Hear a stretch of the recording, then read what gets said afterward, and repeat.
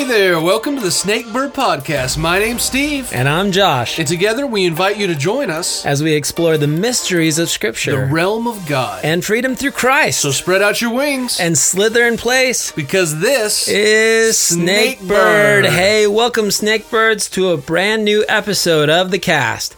In today's profile episode, we're examining the brief section of the book of Acts that introduces us to a married couple who might have originally had a good intention, but ended up with a bad invention of the truth. Stephen, I have to ask, who are we profiling today? Well, hello, Snakebirds. We hope you are well this fine day and hope you're ready for this super spicy episode where we profile the husband and wife partners in crime, Ananias and Sapphira. Every time you say spicy, I want to go spicy.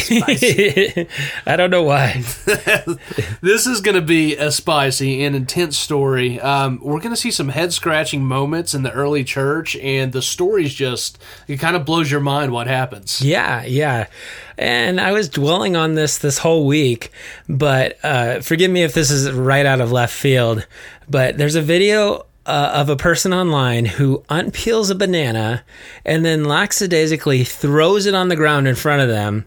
They then proceed to go on with their forward motion, not paying attention to where they're walking and unwittingly stepping on the banana peel and wiping out. And I've watched this several times because it's kind of funny, but I do not think it's intentional because it really looks like they slam. You know, that's embarrassing. I don't think they like permanently hurt themselves or injure themselves for the next, but they land on their tuchus pretty good. And this is like what Ananias and Sapphira do, Josh? Well, that's what this video reminded me of, because I don't know if you know the story, and that's what we're going to get to, is that they're the architects of their own fate in this story. This is definitely one of those cases where, because of sin and stupidity and just plain pride, they made their situation so much harder than it ever would have been. Like, if they didn't do what they did, none of this would have ever happened. Yeah, that's very true. And if you haven't heard this story before, it's one that you're not soon going to forget. Mm-hmm. It is, as you can tell with our energy already talking about our frustration with these this couple, it is a crazy story. Yes. Yeah, and you're reading the book of Acts and everything's so positive, and then you get to chapter 5 and you're like, whoa. Yeah. That took a major turn. No doubt. Especially for the early church to see right out of the gate in a moment like this. It's a wild... And if you don't know what we're talking about, you'll agree with us when we get there. Yeah, very sobering, as we would say. Yes, it is.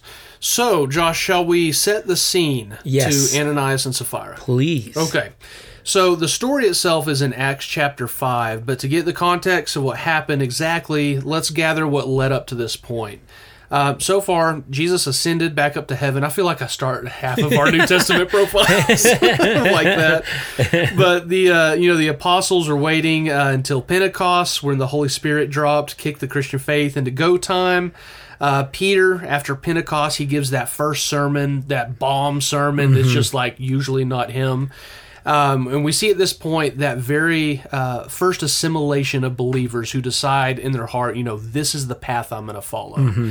Acts 2:43 through 47 says, everyone kept feeling a sense of awe, and many wonders and signs were taking place through the apostles. And all the believers were together and had all things in common, and they would sell their property and possessions and share them with all. So we see that a community was being built with these believers, and not like an HOA that we would understand now, but a real community that provided for one another. And in this era of time, with what was going on, making this leap of faith in following Jesus had a very real price that everyone had to pay. If you were a widow in the Jewish community before this, then the Jews had their system, of looking out for their own. But if that same widow decided to follow Jesus, all of that changed in the snap of a finger. Yeah. Becoming a follower of Jesus at this point in time meant that you were in no man's land. You were now an outcast no matter what your background was, whether Roman, Greek, Jew, or anything in between. If you decided to become one of these Christians, then you just basically tore your social acceptance card up and threw it in the trash. Wow. And so these early believers immediately had to start caring for each other in a really big way from the get-go. The idea is repeated again in Acts 4:32 through 35. It talks about a congregation of believers who had one heart, one soul, of one mind, selling their possessions all together as one. So it's definitely a people who knew the real meaning of community. Yeah. Yeah, and it's interesting because going back to Jesus' ascension, it seemed like they were on kind of shaky ground, and all of a sudden they found their footing and they began to flourish. Yeah. And just massive high after massive high of like Day of Pentecost and Peter just powerfully preaching, and then healing that man who was lame for over 40 years, and people around the temple being able to witness that. And even as their lows, I mean, you saw John and Peter get arrested, but yet they were able to withstand the harsh criticism of the religious council, and everyone just seemed to be growing and taking care of one another until we come to this story in Acts chapter 5. Yeah, no doubt. And I think about that too, because there were so many unknowns in the early church. And I think of that verse, seek first the kingdom of God and all these things will fall into place. Yeah. Paraphrased. But that's basically what they were doing. There were so many unknowns. They were scared, but they were stepping out in faith. And this community, like you said, just started to flourish. And right as you say, as it started going good and they were caring for one another, no one had a need for anything. Then, boom, this happens. Yeah. So, leading into the story, Josh, we should probably get some context in just, what do you say, the last few verses of chapter 4 leading into it? Yeah. Because somebody does something that kind of spurs, I think, the story. Yeah, it trips what's going on. And we'll say this, and I think Stephen will even say it later on in the profile, but we know that the Bible didn't originally get written with chapters and verses and chapter breaks. Yeah. And so this all just led into one of the next thing. And so I thought we should read Acts 4, 32 through 37, and then continue on into chapter 5, if that's all right. Yeah, I think that's a good idea. So from the NIV, verse 32 of chapter 4 says, "All the believers were in one heart and mind. No one claimed that any of their possessions was their own, but they shared everything they had. With great power, the apostles continued to testify to the resurrection of the Lord Jesus. And God's grace was so powerfully at work in them all that there were no needy persons among them. From time to time, those who owned land or houses sold them, brought the money from the sales, and put it at the apostles' feet, and it was distributed to anyone who had need. Joseph, a Levite from Cyprus, whom the apostles called Barnabas, which means son of encouragement, sold a field he owned and brought the money and put it at the apostles' feet." So that's Acts chapter 4 leading up to chapter 5. Do you want to go ahead and continue reading from there? Sure, yeah, I'll take it from here. This will be Acts 5, 1 through 11. "But a man named Ananias with his wife Sapphira sold a piece of property and kept back some of the proceeds for himself with his wife's full knowledge. And bringing a portion of it, he laid it at the apostles' feet." That sounds familiar. "But Peter said, 'Ananias, why has Satan filled your heart to lie to the Holy Spirit and keep back some of the proceeds of the land? While it remained unsold, did it not remain your own? And after it was sold, was it not under your control? Why is it that you have conceived this deed in your heart? You have not lied to men, but to God.' And as he heard these words, Ananias collapsed and died. And great fear came over all who heard about it. The young men got up and covered him, and after carrying him out, they buried him. Now an interval of about 3 hours elapsed, and his wife came in, not knowing what had happened. And Peter responded to her, 'Tell me whether you sold the land for this price.' She said, 'Yes, for that price.' Then Peter said to her, 'Why is it that you have agreed together to put the Spirit of the Lord to the test? Behold, the feet who have buried your husband are at the door, and they will carry you out as well.' And immediately she collapsed at his feet and died. And the young men came in and found her dead, and they carried her out and buried her beside her husband. And a great fear came over the whole church and over all who heard about these things."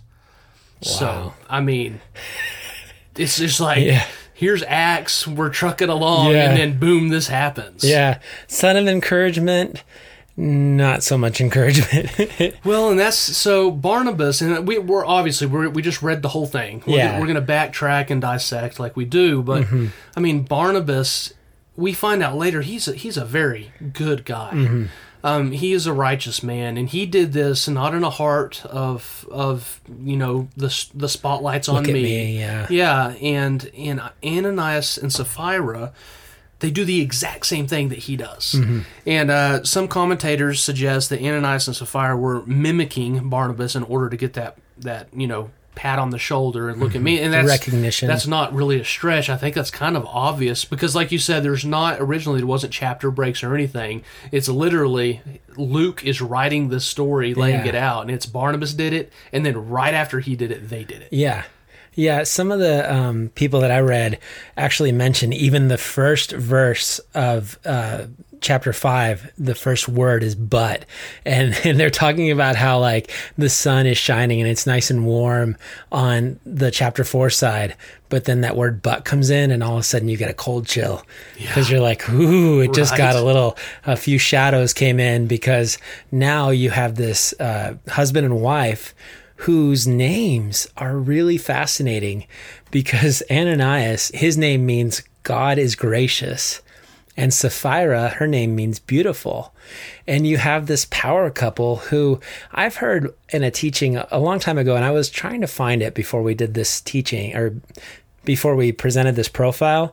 But I remember the pastor saying, this was the kind of couple that almost any pastor would want to have in their church. Right. Very influential, very good looking, very well spoken, probably very prominent. And just he was a football player in high school and she was a cheerleader. I don't know where he's getting all of that, but I thought, well, that's a really interesting way to paint them. But all of a sudden they have this view of Barnabas and maybe they got the angel voices as Barnabas laid down this large donation at the apostles' feet. Yeah. And they hear, oh, and then they, they're sitting in the pews and they're both like slapping each other's arms like, we should do that. We've got that piece of property that Aunt Lola gave us and we don't care about it anymore. We could actually get some recognition. Yeah. And the next thing you know, all of a sudden they're planning this. And this is why I say this is all of their own creation. Yeah. Well, it also reminds me of a story I heard a pastor say once in one of his sermons that somebody wanted to donate $1 million to their church. And I think this was like Skip Heitzig or something, but he said that they requested that their name be put on the wing that was going to be built. Oh, yeah. Because they wanted the recognition. Yeah. And he was like, no, we're good. We don't need $1 million. Yeah. And they were like, what do you mean? You're a church. I'm giving you money. This is what y'all do. And he's like, no, that's not what we do. Yeah. And so, and it's kind of that thing with Ananias and Sapphira here. It has that flavor of, hey, look at what happened with him. Yeah. Let's get in on that, You just reminded me of a story that I'd forgotten, but it's two brothers that were really corrupt that said that they went to a church, but they really didn't. But one of the brothers dies, and the guy goes to the pastor, and he's almost trying to strong arm him into doing the service. Mm-hmm. And he says, I'm going to give you $5 million for your church, but I need you to do something. I need you to say one nice thing about my brother as you do the service. Yeah. And I think it might have been 3, but I can only remember the one. And so the pastor goes, you know what? I can't do that. And then a day later he comes back and he goes, you know what? I'll do it. $5 million. And so the day of the service comes and he gets up to speak and he goes, you know what? I just want you to know the brother who died, he was all I can say is that he was half as bad as the man who's sitting here in the front row. Oh, wow. And the guy, of course, that's the punchline. But I mean, you talk about trying to influence, trying to buy happiness or buy recognition, especially in God's kingdom. I didn't get to say this quote earlier because I forgot, but I found this from George MacDonald, not old MacDonald. He didn't have a farm, but it says, half the mystery in the world is caused by people trying to look instead of trying to be what one is not. Ooh. Yeah, I thought that's one to chew on. I like that. Because I feel like with them, it was all about appearance. Mm-hmm. They were the original Instagram influencers. They were the original, like, hey, check out, our fancy clothes. Check out what we've got.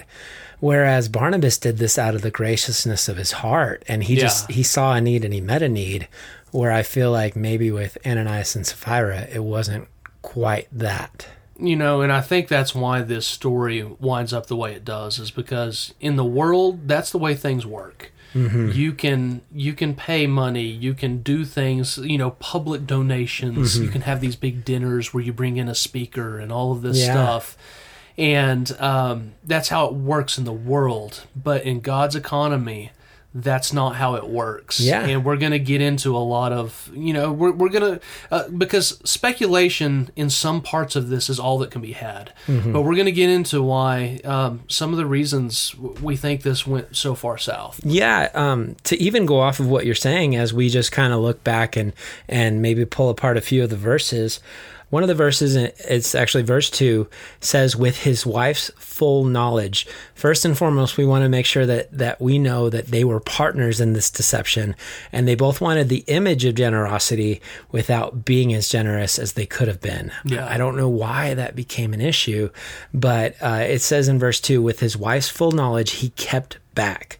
The ancient Greek word for kept back is nas phizomai, which means to misappropriate. The same word was used of Achan's theft in the Greek translation of the Old Testament.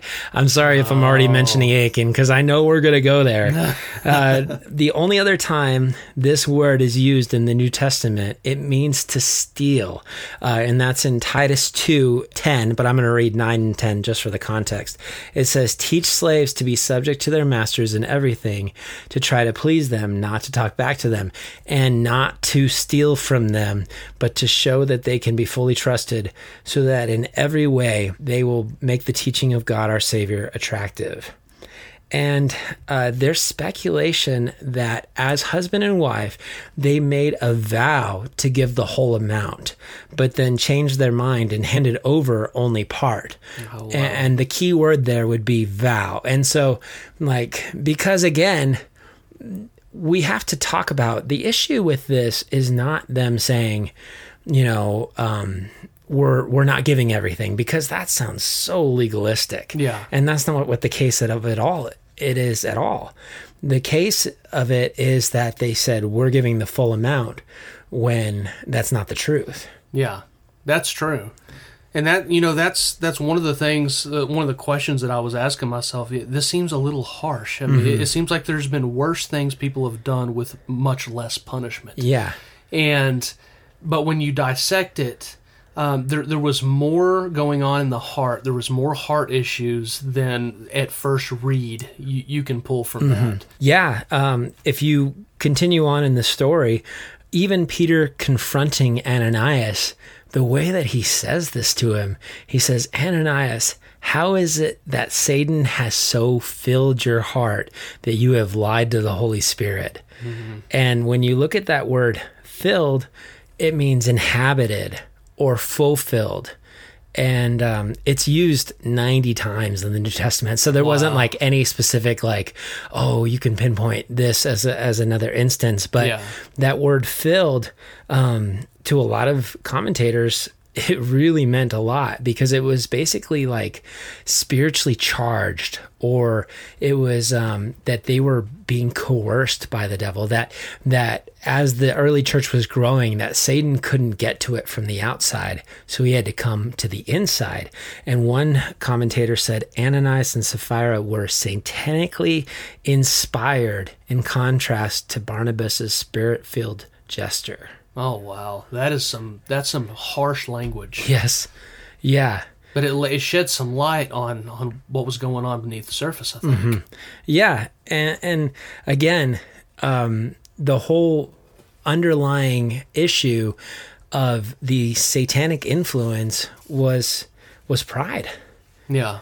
And it's why would you lie to the Holy Spirit? Did you want the acknowledgement? This is one of those things where if you're just a Bible student, this is kind of a compelling verse. This is something that we would talk about in the preparation for presenting the Trinity. But Peter says in verse 3, why did you lie to the Holy Spirit? And in verse 4, he says, you didn't lie only humans, but you also lied to God. And so he's kind of separating that there. I thought that's interesting to point out.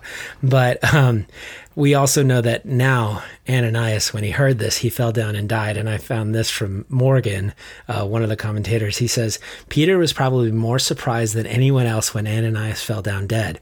Observe that Peter said no word to Ananias about his death. The sentence was not calling down upon a man a curse at the will of a church official. The death of Ananias was an act of God.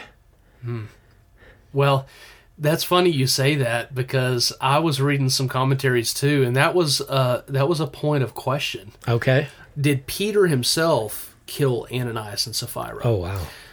Some of the commentary I saw out there pointed to the fact that Peter, among the other apostles like Paul, they were able to perform miracles like Jesus after Pentecost, and scriptures that were brought forth relating to this whole idea was like John 14:12, that says, you will do not only the works that I do, but greater works you will do. Matthew 18 and 19 says, truly I tell you, whatever you bind on earth will be bound in heaven, and whatever you loose on earth will be loosed in heaven. Again, truly I tell you that if two of you on earth agree about anything they ask for, it will be done for them by my Father in heaven, for where 2 or 3 gather in my name, there I am with them. So both of these scriptures are speaking about believers being able to perform supernatural acts with the Spirit of God in them. And that last Matthew 18 scripture is saying that God in heaven will agree with a true believer on earth below. And it is referring to this power in the context of church discipline. So, we have this, we're dealing with Ananias and Sapphira in kind of a church discipline, not church discipline, but this is discipline, clearly. Yeah. But the question remains, was it in fact Peter who called this power down upon Ananias and Sapphira, and maybe God just agreed with the verdict? And, though we can't know the details of how this whole thing came together, like the quantum mechanics of it, I don't think that Peter or anyone else there exerted their Holy Spirit power to intentionally kill the man and wife. I don't have a scripture to back that up, but I do have this. If you'll remember in our profile on the Apostle Philip, which is found in Acts 8, and remember, this would be sometime after this incident with Ananias and Sapphira. But in Acts 8, we saw that the character Simon the sorcerer, who after seeing the Holy Spirit come upon people, he tried to buy this power from Peter and John. And Peter answered him in verse 20 through 23. May your money perish with you, because you thought you could buy the gift of God with money. You have no part or share in this ministry, because your heart is not right before God. Repent of this wickedness and pray to the Lord, and hope that he may forgive you for having such a thought in your heart. For I see that you are full of bitterness and captive to sin. So in this scene with Simon the sorcerer, you can almost hear the desperation in Peter's voice begging Simon to repent of what he tried to do. And I can't help but wonder if Peter didn't have a flashback of what had happened to Ananias and Sapphira back in chapter 5. Peter seemed to be in the mindset of, please repent of this, because I know how precious the gift of the Spirit is and how powerful God is. Yeah. And I saw what he did in a situation like this. Yeah. You know what I mean? Yeah. And, I think of the Old Testament concept of our God being a jealous God when it comes to an idolatrous heart in his people, and how that translated to punishment. And this concept carried into the New Testament with scriptures like James 4:5. That says, or do you think the scripture says without reason that he jealously longs for the Spirit he has caused to dwell in us? So Peter was well aware of how God reacted to certain situations, and I don't believe that Peter was the one who caused this death with Ananias and Sapphira, but he knew what could happen when God's jealousy was aroused. Yeah. And I think that's why he pleaded with Simon the sorcerer to repent, because he didn't want to see the same thing happen to him that happened to Ananias and Sapphira. Yeah. One of the people that I read actually mentioned that, and they implied that Peter was cringing as Simon the sorcerer was doing some of the things that he did, up until the point where he at least says, no, please pray to the Lord for me that doesn't happen. And yes, you almost have that, like, I know it's been joked about in some Christian circles that I've heard, where somebody will say something that's a little bit on the fringe, and you're like, back up, the lightning is gonna strike, Yeah, and you're just like, clear a path, and, it's one of those things where, to me, again, Peter probably was scarred.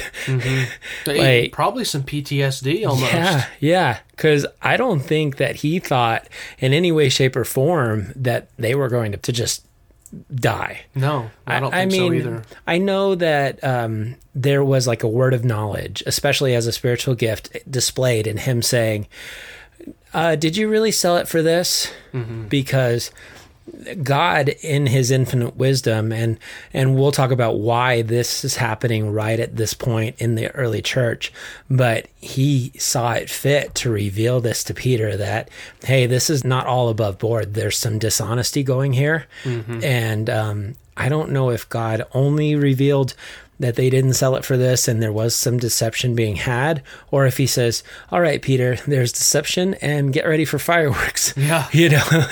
Because again, like Morgan said, it's not like Peter cursed them and was like, well, you lied to me now, Yes. Now let God's wrath fall upon you. He didn't put a curse on them or anything like that, as he so eloquently said. Yeah. Well, and I almost, and I'm not saying everybody that takes this stance is a skeptic, but I look at the thought of Peter doing the killing, as a skeptic's type of stance, because it's almost like, listen, our cult is doing really good right now. Yeah. We don't need you doing this. So you're going to be, and we're going to take the situation into our own hands. That's so scary. You know what I mean? Yeah. So I almost feel like that's really out in left field to take that stance. I mean, it's pretty clear. And like you said, a word of knowledge. Peter's first sermon was one of those. Yeah. I mean, Peter really had foot and mouth syndrome. Yeah. He was never an eloquent guy that stood up and spoke profoundly. But God, he was using Peter at this time in that way. I'm kind of chuckling because all I could think of was like, wow, what a nice donation. I don't think you sold it for this. Are you thirsty? Would you like some Kool-Aid?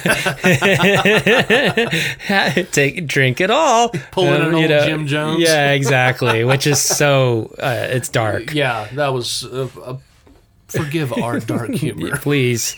But, I mean, for him to take matters into his own hands would be so outside the realm. Yeah, and it looks a lot like that didn't happen. Yeah, it's interesting that anyone would present that. Yeah, I didn't see a lot of it, but I saw a couple. There's always those stray commentators. Yeah. Well, you made me think, and I don't have this right off the top of my head. Maybe you can remember the story too. But I think it's an Old Testament prophet or even Elijah, and basically it's like, maybe they were sent to come and arrest him. I know I could be getting my stories crossed, but it was basically like, if you're Elijah, then come down. And he's like, if I am Elijah, then let fire come down from heaven and consume you and your men. And I think there was that instance where that happened twice. And then finally the third commander came and was like, please don't kill us. And he's like, okay, I'll go with you. I want to say that's in like 2 Kings chapter 1. Yeah, it's ringing a bell. Okay. But I don't know the address. Okay. That's one of those areas where he had authority from the Lord to actually call fire down from heaven. And then later on in the New Testament, James and John were like, we can do this too. The sons of thunder, which I don't think ever actually happened, because Jesus is like, we're in the era of grace. Yeah. Which is why this is such an amazing part of this story. It really is. It is. And that's one of the things that I kept thinking too, is the age of grace. Yet we have this very Old Testament way of someone dropping dead. Yeah. And it is, and that kind of leads us into this next portion. It's kind of it's the intertestamental period. But it relates, because God is the same God in the Old Testament that he is the New. And this is something that I'm going to get into a little bit here in a minute. But I'm glad you say that, because the next question that I have is, if Peter didn't do this, and we don't think he did, why did God? Yes. And the question actually takes us back to another profile we did, which is Nadab and Abihu. And one of the things we discussed in that episode was the fact that God seems to have this method of using extreme examples at the beginning of big changes he's making. With Nadab and Abihu, God was instituting the priesthood, and he wanted the children of Israel to know going forward, this is the system that I'm putting into place, and it's to be sacred. Yes. And when Nadab and Abihu treated that system God put into place in a way that was not sacred, God killed them both. Yeah. Just like he did with Ananias and Sapphira with this sacred system. Yes. They fell down dead. Yeah. Yeah, it was tragic. But we talked about burning profane fire in front of the Lord, and that not representing it or reverencing his holiness. Yeah.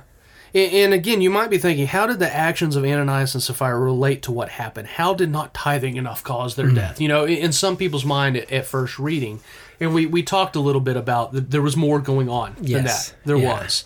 There was some things in their heart that led to this. Yeah, because I keep going back to that question of like, why did this happen? Because of course it's not about them not giving their full amount. Yeah. But it's more about, I've landed on hypocrisy. Mm-hmm.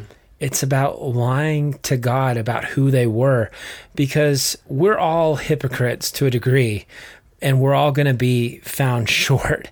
But this is something that I went through a lot, even in high school, and even part of my personal walk with God is being an actor, is putting on a face, because hypocrisy is deliberate deception, trying to make people think that we are more spiritual than we really are. And to find this quote, somebody said, they build the front just like St. Mark's or like Minister Abbey, and then as if to cheat the Lord, they make the back parts shabby. And with Ananias and Sapphira's hypocrisy, what they were trying to do is put on all these airs, and they were trying to make themselves look better. And in essence, I feel like God doing this was showing right off the bat that this wasn't going to be acceptable in the early church. It was very Pharisee-like. Yeah. I did see some commentators talk about the different things that might have been going on in their hearts as they premeditated this. Mm-hmm. And some of the things they said were maybe they weren't even real believers and were just playing a part for social status among the early church. Yeah. And I did think to myself a little bit that there could have been some less dangerous belief systems to get a part of if they maybe they just desired that big fish in a small pond type of thing. Yeah. But it was extremely Pharisee-like. It was to put on a show. And Jesus, I mean, we know the clash that Jesus constantly had with the Pharisees. Mm-hmm. It was about the appearance. Yes. And going back to where it said that Satan had energized this lie, is that they started to act like Satan because they wanted to be esteemed like Barnabas. Mm-hmm. And one commentator said that pride was the first peer and president of hell, because you see that's exactly what happened that swayed Satan when you see his fall from grace in Isaiah chapter 14. It says, I'm paraphrasing, but it was like, you were the most majestic of all created beings until you said that I will be like the most holy. Yeah. And that's the lie that he actually influenced Adam and Eve with in the Garden of Eden, was you will be like God. Mm-hmm. And the next thing you know, that was when sin fractured the world and separated us from God for eternity, save Jesus coming to bridge that gap. Yeah. And so you have God in this moment wanting to establish some holiness, because somebody pointed out that earlier in the book of Acts, in chapter 4, verse 33, it says, and with great power the apostles gave witness to the resurrection of the Lord Jesus Christ, and great grace was upon them all. And now, because of this story, it says, and great fear was seen throughout the church. And we just see that progressively you need all these three things in order to really revere God righteously. And fear not as in like, oh, he's smite me, mighty smiter, it's not like that. It's the fear of the Lord is the beginning of wisdom. Hebrews 12:28 and 29 says, therefore, since we are receiving a kingdom which cannot be shaken, let us have grace by which we may serve God acceptably with reverence and godly fear, for our God is a consuming fire. Mm-hmm. And later on, even in Acts chapter 5, verse 13, it says, yet none of the rest dared join them, but the people esteemed them highly.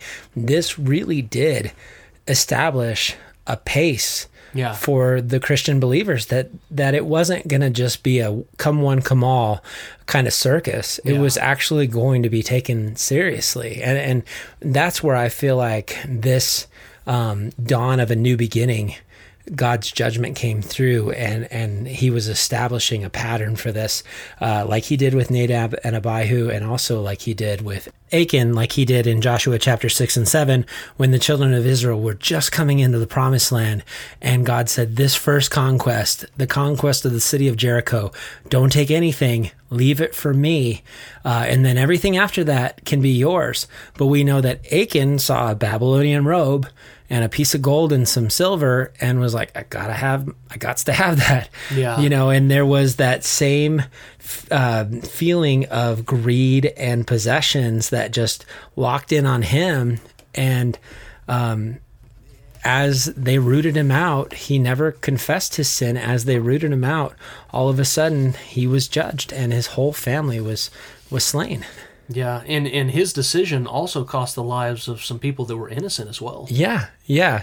I mean, it was his decision to do that, but the sheep, the goats, the puppy, the family dog. Well, I'm talking about the people who lost the battle. Yes, because the next town over, Ai, they went to, and Joshua was like, we don't even have to send our whole army. Yeah. And they went up, and I think it says about 36 men were killed. Yeah. The whole reason they realized something was wrong is that they lost that battle. And they were like, well, something's not right. Yeah, and it's really... Anyway, you could go a lot with that story, because Joshua goes back and throws a temperament with the Lord, and God's like, get up. Don't you know there's sin in the camp? And they eventually go to Achan and they say, give glory to God. And he has a chance to at least repent, but he doesn't. He waits to the very last moment. Yeah. And God does. He makes his examples so people remember them. Mm-hmm. And I think as a parent, I do very similar things with my kids. There's times when I have to punish them, they're afraid because not they have reverence for me, but because of the punishment. Mm-hmm. But I do those things because I want them to remember not to run out in the street, because I don't want that car to run them over. Yeah. I don't want them to do things that are going to harm them. And while it seems cruel as a child, it's a life-saving blessing that they recognize as an adult. Yeah. So Anyway, before we move too much further, do you mind if I present one more angle of Ananias and Sapphira? Because we talked about them being just straight up Pharisees, only in it for. But I did see some commentators said that maybe they really did want to be believers, but like the rich young ruler, they just couldn't give up that last piece of the puzzle. Sure, yeah, please go for it. Yeah, so I really do wonder about that, because I think of scriptures like Revelation 3:15 and 16 that says, I know your deeds, that you're neither cold nor hot. I wish that you were either one, but because you're lukewarm, neither hot or cold, I'm about to spit you out of my mouth.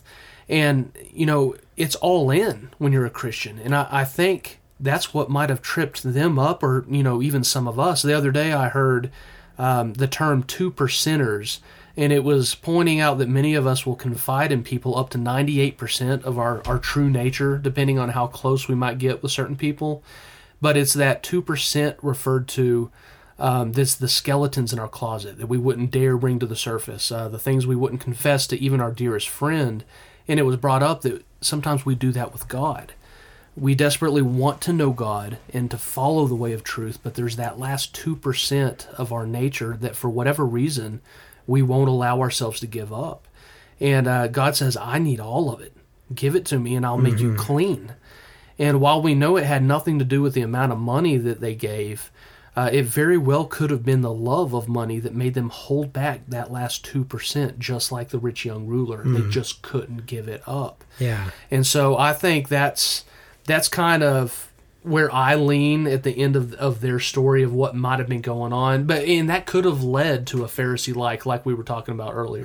I mean, it could have been a little bit of everything. Yeah. A perfect storm of just not doing what God asked. Yeah. And fully giving yourself to Him.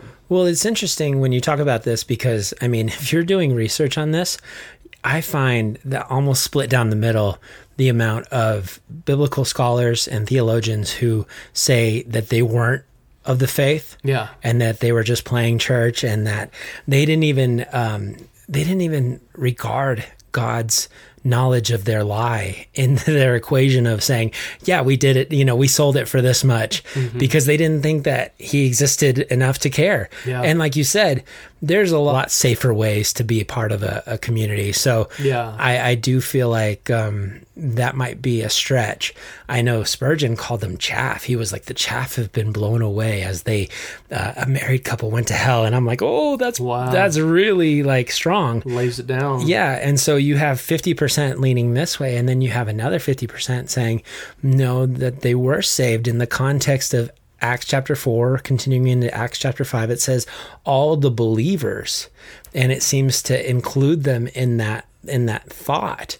And then one other even said that the evidence of them receiving discipline, like you were just talking about with your kids, is that if they weren't legitimate children, God might have not even done anything, even though we talked about how typically at the beginning of a new work, he uses a pretty strong example. So It's just one of those things where this story does a lot of times leave you with more questions than answers. Yeah. But I think it also makes us check our hearts better. For sure. And it's interesting you say that, because with the whole they might have been believers, because there was false teachers peddling the word of God that were blatantly not of the faith. Yes. Paul talks a lot about them. Yeah. And so they were doing it, they were doing worse, I would say. But maybe it's the extreme example with a true believer that had to happen. Yeah. And I don't want to read the whole thing because it's really long, but it's really powerful. John Piper penned a poem. That's a lot of P's right there. Piper penned a poem about Peter. Peter Piper penned a poem. Yeah. He wrote a poem about Peter, basically right after this showdown with Ananias and Sapphira, who have both just lied to him and both just dropped dead. And the context of it is that Peter goes out in the middle of the night and he finds somewhere in the wilderness to just sit and contemplate. And he starts crying because all he can think about is the thud that Ananias made as he hit the ground and the contemplation of his own sin. And he goes, in a very, again, eloquent way, he says, God, wasn't my sin worse? And God says, yes. And he's like, if I were to judge all sin, y'all would be dropping like flies, essentially. Yeah. And I'm not doing it any justice. But what he ends up saying is that, Peter, I had to use this example specifically for this nature. But it's only by grace that you're saved. Yeah. And you need to walk in that grace. And it's just one of those things where the more that you look at this story, the less of a hypocrite you want to be because of the nature of it. Yeah, that's so true. And, this last part that I really have to add to this story is in regard to reverence and fear for God, because that plays such a big part in this story. And I'm not going to lie, this was a difficult portion for me to lay out because of how serious it is. But one pastor says this: today a whole lot of people are learning about grace who haven't learned about the fear of God. You have to learn about the fear of God before you can learn to appreciate the grace of God. Otherwise, you get a false grace. And this quote really hit home for me, because the fear of God these days, if it's even talked about, is usually watered down, or it's discounted as an Old Testament idea that doesn't really exist anymore. And I really want to clarify a few things with a deeper look on this subject, because I know we've discussed reverence for God in other episodes, which represents a type of fear. It can. But God has given us the example of Ananias and Sapphira to show us that he is the same God in the New Testament as he was in the Old. And he gives us these extreme reminders through examples like Nadab and Abihu, Ananias and Sapphira throughout history, to keep us sober-minded in who he is and how he is to be revered. And while it might be more comfortable and socially accepted to say that punishment and fear don't exist in the age of grace, that's not true. And I want to lay out two types of fear that the Bible talks about. And the first is healthy fear. Healthy fear is 100% tied to reverence for God. It's not a walking on eggshells type of fear. It's not a doubting your salvation type of fear. It's not a crippling fear that causes Christians to give up. If you're an abiding Christian and you are feeling any of those fears, then those are attacks from Satan. Now, we can have check engine lights that show up as warnings that are healthy, but those will show up in feelings of conviction, not fear of condemnation. So healthy fear for abiding believers is the type that shows up in scriptures like Isaiah 11:2-3, which is talking about the Spirit of God that Jesus will have. And it says, "The Spirit of the Lord will rest on him, the Spirit of wisdom and of understanding, the Spirit of counsel and of might, the Spirit of knowledge and fear of the Lord, and he will delight in the fear of the Lord." We know Jesus wasn't afraid of God, yet we see a delight that can be had in the fear of the Lord. It's a reverential fear that leads to a deeper understanding of his power, that it leads to praise and obedience. For us, this type of fear is what Paul speaks of in Philippians 2:12, where he says, "Work out your salvation with fear and trembling." And I don't think this is a fear of constantly looking over your shoulder thinking God's gonna smack you, like you said earlier, Josh. This is an action that a believer takes where we look into our own heart and we say, "I know how good my God is, and I know how precious the gift of Jesus is, and I never want to cross that line spoken of in Hebrews 6:4, where I choose the path that nails Jesus back on that cross of public shame." And that is a healthy fear, a fear that leads to a constant repentance because we know the treasure of grace. Ananias and Sapphira did not approach the commitment of following Jesus with that kind of fear. And God used their lack of reverence. We see in Acts 5:11, when after they died, it said a great fear came over the whole church and all who heard about these things. It was a warning of an even greater danger. So with all that being said, I do want to discuss a fear that also can come upon a lukewarm believer or someone who poses as a believer. That is some stern warnings that we can see in Scripture. Josh, do you have anything you want to add before I jump into those? No, please keep going. Okay, all right. I'm going to preface these scriptures by saying I believe these are in the Bible for those who are getting close to that line in 1 John 5:16 that speaks of that sin that leads to death. We discussed that earlier. In other words, a constant growth in sin where you feed your old nature instead of your new nature in Christ. And each of us has to look into our own heart and ask these questions. Am I backsliding? Am I living in a way where the new creation I am supposed to be is fading into non-existence? And these scriptures that I'm about to read are meant to be a sort of firewall for a believer to read and turn around in repentance, because God does not want us to take that path, but he also won't force us to repent. So here are those scriptures. 2 Peter 2:20-21. If they have escaped the corruption of the world by knowing our Lord and Savior Jesus Christ, and are again entangled in it and are overcome, they are worse off at the end than they were at the beginning. It would have been better for them not to have known the way of righteousness than to have known it and then turned their backs on the sacred command that was passed to them. Hebrews 6:4. It is impossible for those who have once been enlightened, who have tasted the heavenly gift, who have shared in the Holy Spirit, who have tasted the goodness of the work of God and the powers of the coming age, and who have fallen away, to be brought back to repentance. To their loss they are crucifying the Son of God all over again and subjecting him to public disgrace. Hebrews 10:26. If we deliberately keep on sinning after we have received the knowledge of truth, no sacrifice for sins is left, but only a fearful expectation of judgment and of raging fire that will consume the enemies of God. And listeners, I know that this might have been a really uncomfortable portion of the episode. It was really uncomfortable for me to write, but sometimes confronting the truth in our lives can be uncomfortable.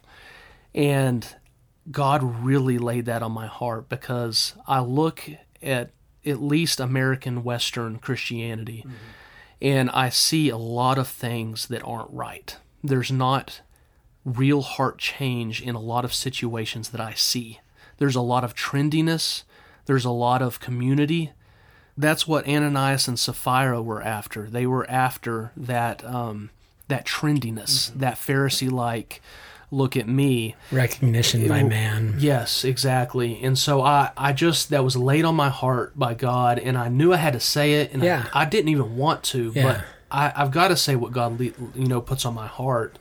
And I would just say, more than any point made in this episode on how not to be, the one I hope you take away is that you are only one step away from complete freedom in Jesus. Yes. I don't want to leave you on a note of you're going to burn in hell, because that's not what God has for you. That's not what God wants from you. And when you're in Christ, you should not have a spirit of fear. No. You're going to be completely secure in his redemption and strength. But for those who are walking on the edge knowingly, and those who are toying with this idea and not fully surrendered to it, those scriptures are there to give you fear so that you'll turn around. Yeah. And I had to mention that. Yeah. You can't serve two masters at once. One's going to win out. Yeah. Jesus said that specifically. And if you feel like, with Ananias and Sapphira, if it wasn't even sincere, or if they were toying with sin, James clearly says sin, when it's fully grown, it leads to death, and it will consume you. And can I read one more scripture please. that Jesus gave John in Revelation? It's chapter 3, 1 through 3.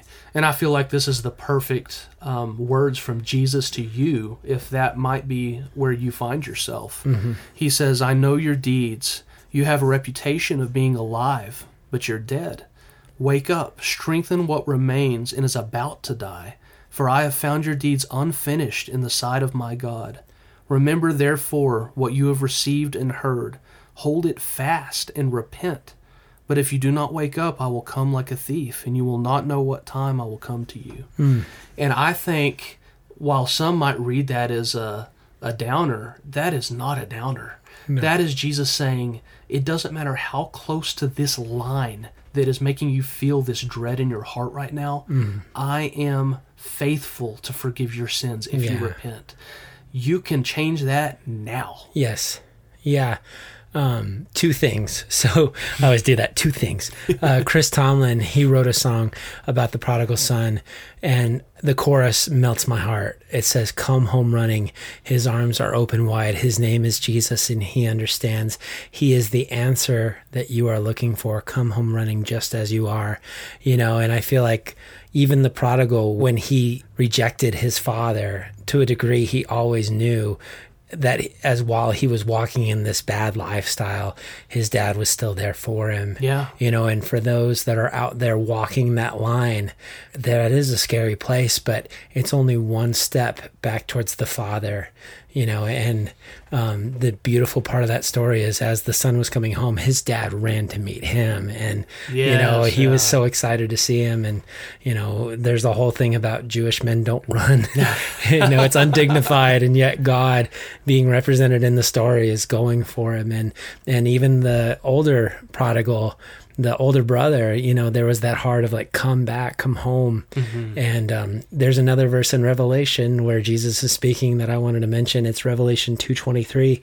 It says, all the churches will know that I am he who searches hearts and minds, and I will repay each one of you according to your deeds. Because that's the thing that Ananias and Sapphira may not have taken into account, is that God knows what goes in our hearts and our minds. And we're going to be accountable to him for those things, and so it doesn't matter if there's the people that we let in 98%, or the people that get that other 2%. God gets 100%. Yes. And we can't fool him. And the truth is we wouldn't want to, because he knows, and he still loves us. I keep speaking in songs, but there's a song that we used to sing that says, he knows my name, he knows my every thought. And I had a friend who used to echo, and he still loves me, because the heart is deceitful and exceedingly wicked. And yet God still loves us, because he's redeemed us and he's made us. And so the hope is that we can check ourselves before we enter into the hypocrisy of Ananias and Sapphira. And before we walk in those steps of going, you know what? I reject this, or I'm playing too close to the edge. We should never ask how far the line is, because we should never get close enough to see it. Yeah. And if we do, and you find yourself, you've been walking blind for a long time, and you find yourself at that moment, you're like, oh my goodness, I just read those scriptures, and I realize I'm there. I love what you just brought with the prodigal son, because that phrase of God meets you where you're at, that is so true. There's some people with a very false idea that you have to crawl your way back to righteousness. It is when you're at your lowest point that God meets you where you're at, and that's what's so memorable about his grace and his mercy, is that he meets you there when you know you couldn't have done it. I'll never forget David writing Psalm 139. Where can I go from your presence, or where can I flee from your spirit? If I go to the heavens, you're there. If I make my bed in the depths, or in Sheol, in hell, even there you are, and he says, if I ride on the wings of the dawn, your right arm can still grab me. There's nowhere that we are outside of the reach of God's loving hand where he can meet us. Yeah, that's so true. Yeah. While we have breath in our lungs. Yes, while we have breath in our lungs. Yeah. And that's the hope that we can take away from this episode is examining our lives. And again, it does, to a great degree, open a lot more questions than it has answers for. But there is a lot of application to go, okay, is there hypocrisy in my life? Because it is all about looking inward and seeing if there's anything that we're doing of either lying to ourselves, because that happens a lot, where we deceive ourselves about our own spirituality or our own hypocrisy, and then B, are we lying to God in any way, shape, or form? Because even if we think we are, we can't. And so I think the application there is really powerful, because it reveals our intent, it reveals our purpose, and it even reveals sometimes the nature of our hearts. I found this, and this is the last thing I have to say, but 2 of the effects of believing in Jesus are that the heart is loosened in relationship to things and tightened in its relationship to people.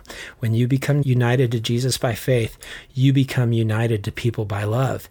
And I think that's a good spiritual barometer in our lives, is how caught up in material possessions are we? And then the other thing is, how much are we showing the love of God to other people? And if one is far outweighing the other, then I think it's a good indicator of where our heart is and where our treasure is. That's a really good point.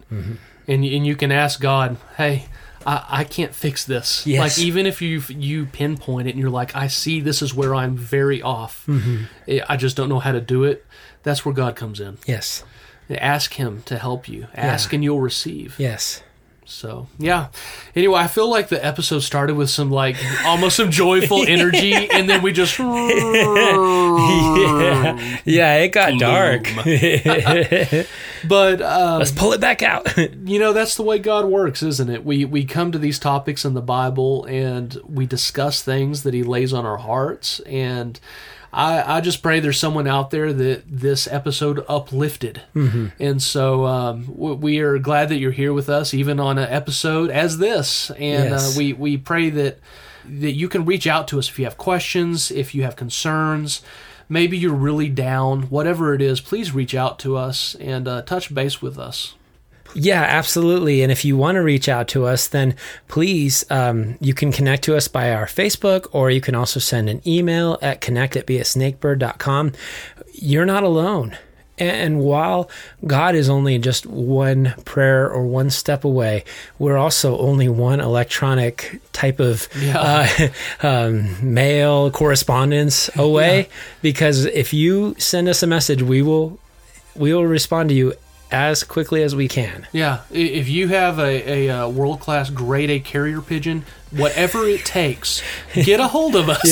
I don't speak smoke signal, but I will learn. I'm sure there's probably a YouTube video on how to figure that out. I guarantee there is. All joking aside, guys, we love you, and we're glad that you tune in with us. Please reach out, like we just said, and and let us know if there's anything we can be praying for you about too. Yeah, and maybe there's a less dark couple in the Bible other than Ananias and Sapphira that need to be profiled. If you have a profile that you would like to request, then please send that in, and we will try to get that added to the schedule again as quickly as possible. Yeah, absolutely. Yeah, so Snakebirds, always remember, whatever you do, wherever you go, no matter what life throws at you, there's never been a better time to follow the words of Jesus. Don't be like Ananias and Sapphira, and be a snakebird.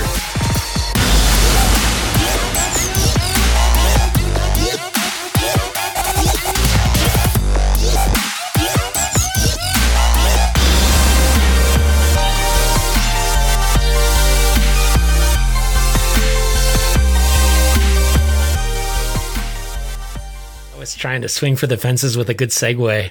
Oh, where you want you? Yeah, I'm not ready yet. Sorry, I was so close. Okay, Cheeks. let me. Just a second. Oh, coffee cheeks. Coffee cheeks. You reminded me of Sloth Ruth, baby. Oh my goodness, that's great. Sin has many tools, but a lie is the handle which fits them all. Very nice. Okay. I don't know if that fits. I'll wait for that. Do you? Okay. You want me to just go ahead? Yeah. The ancient Greek word for kept back is nosphizomai. I listened to it earlier. Now it's gone. Okay. Because God is the same. Sorry.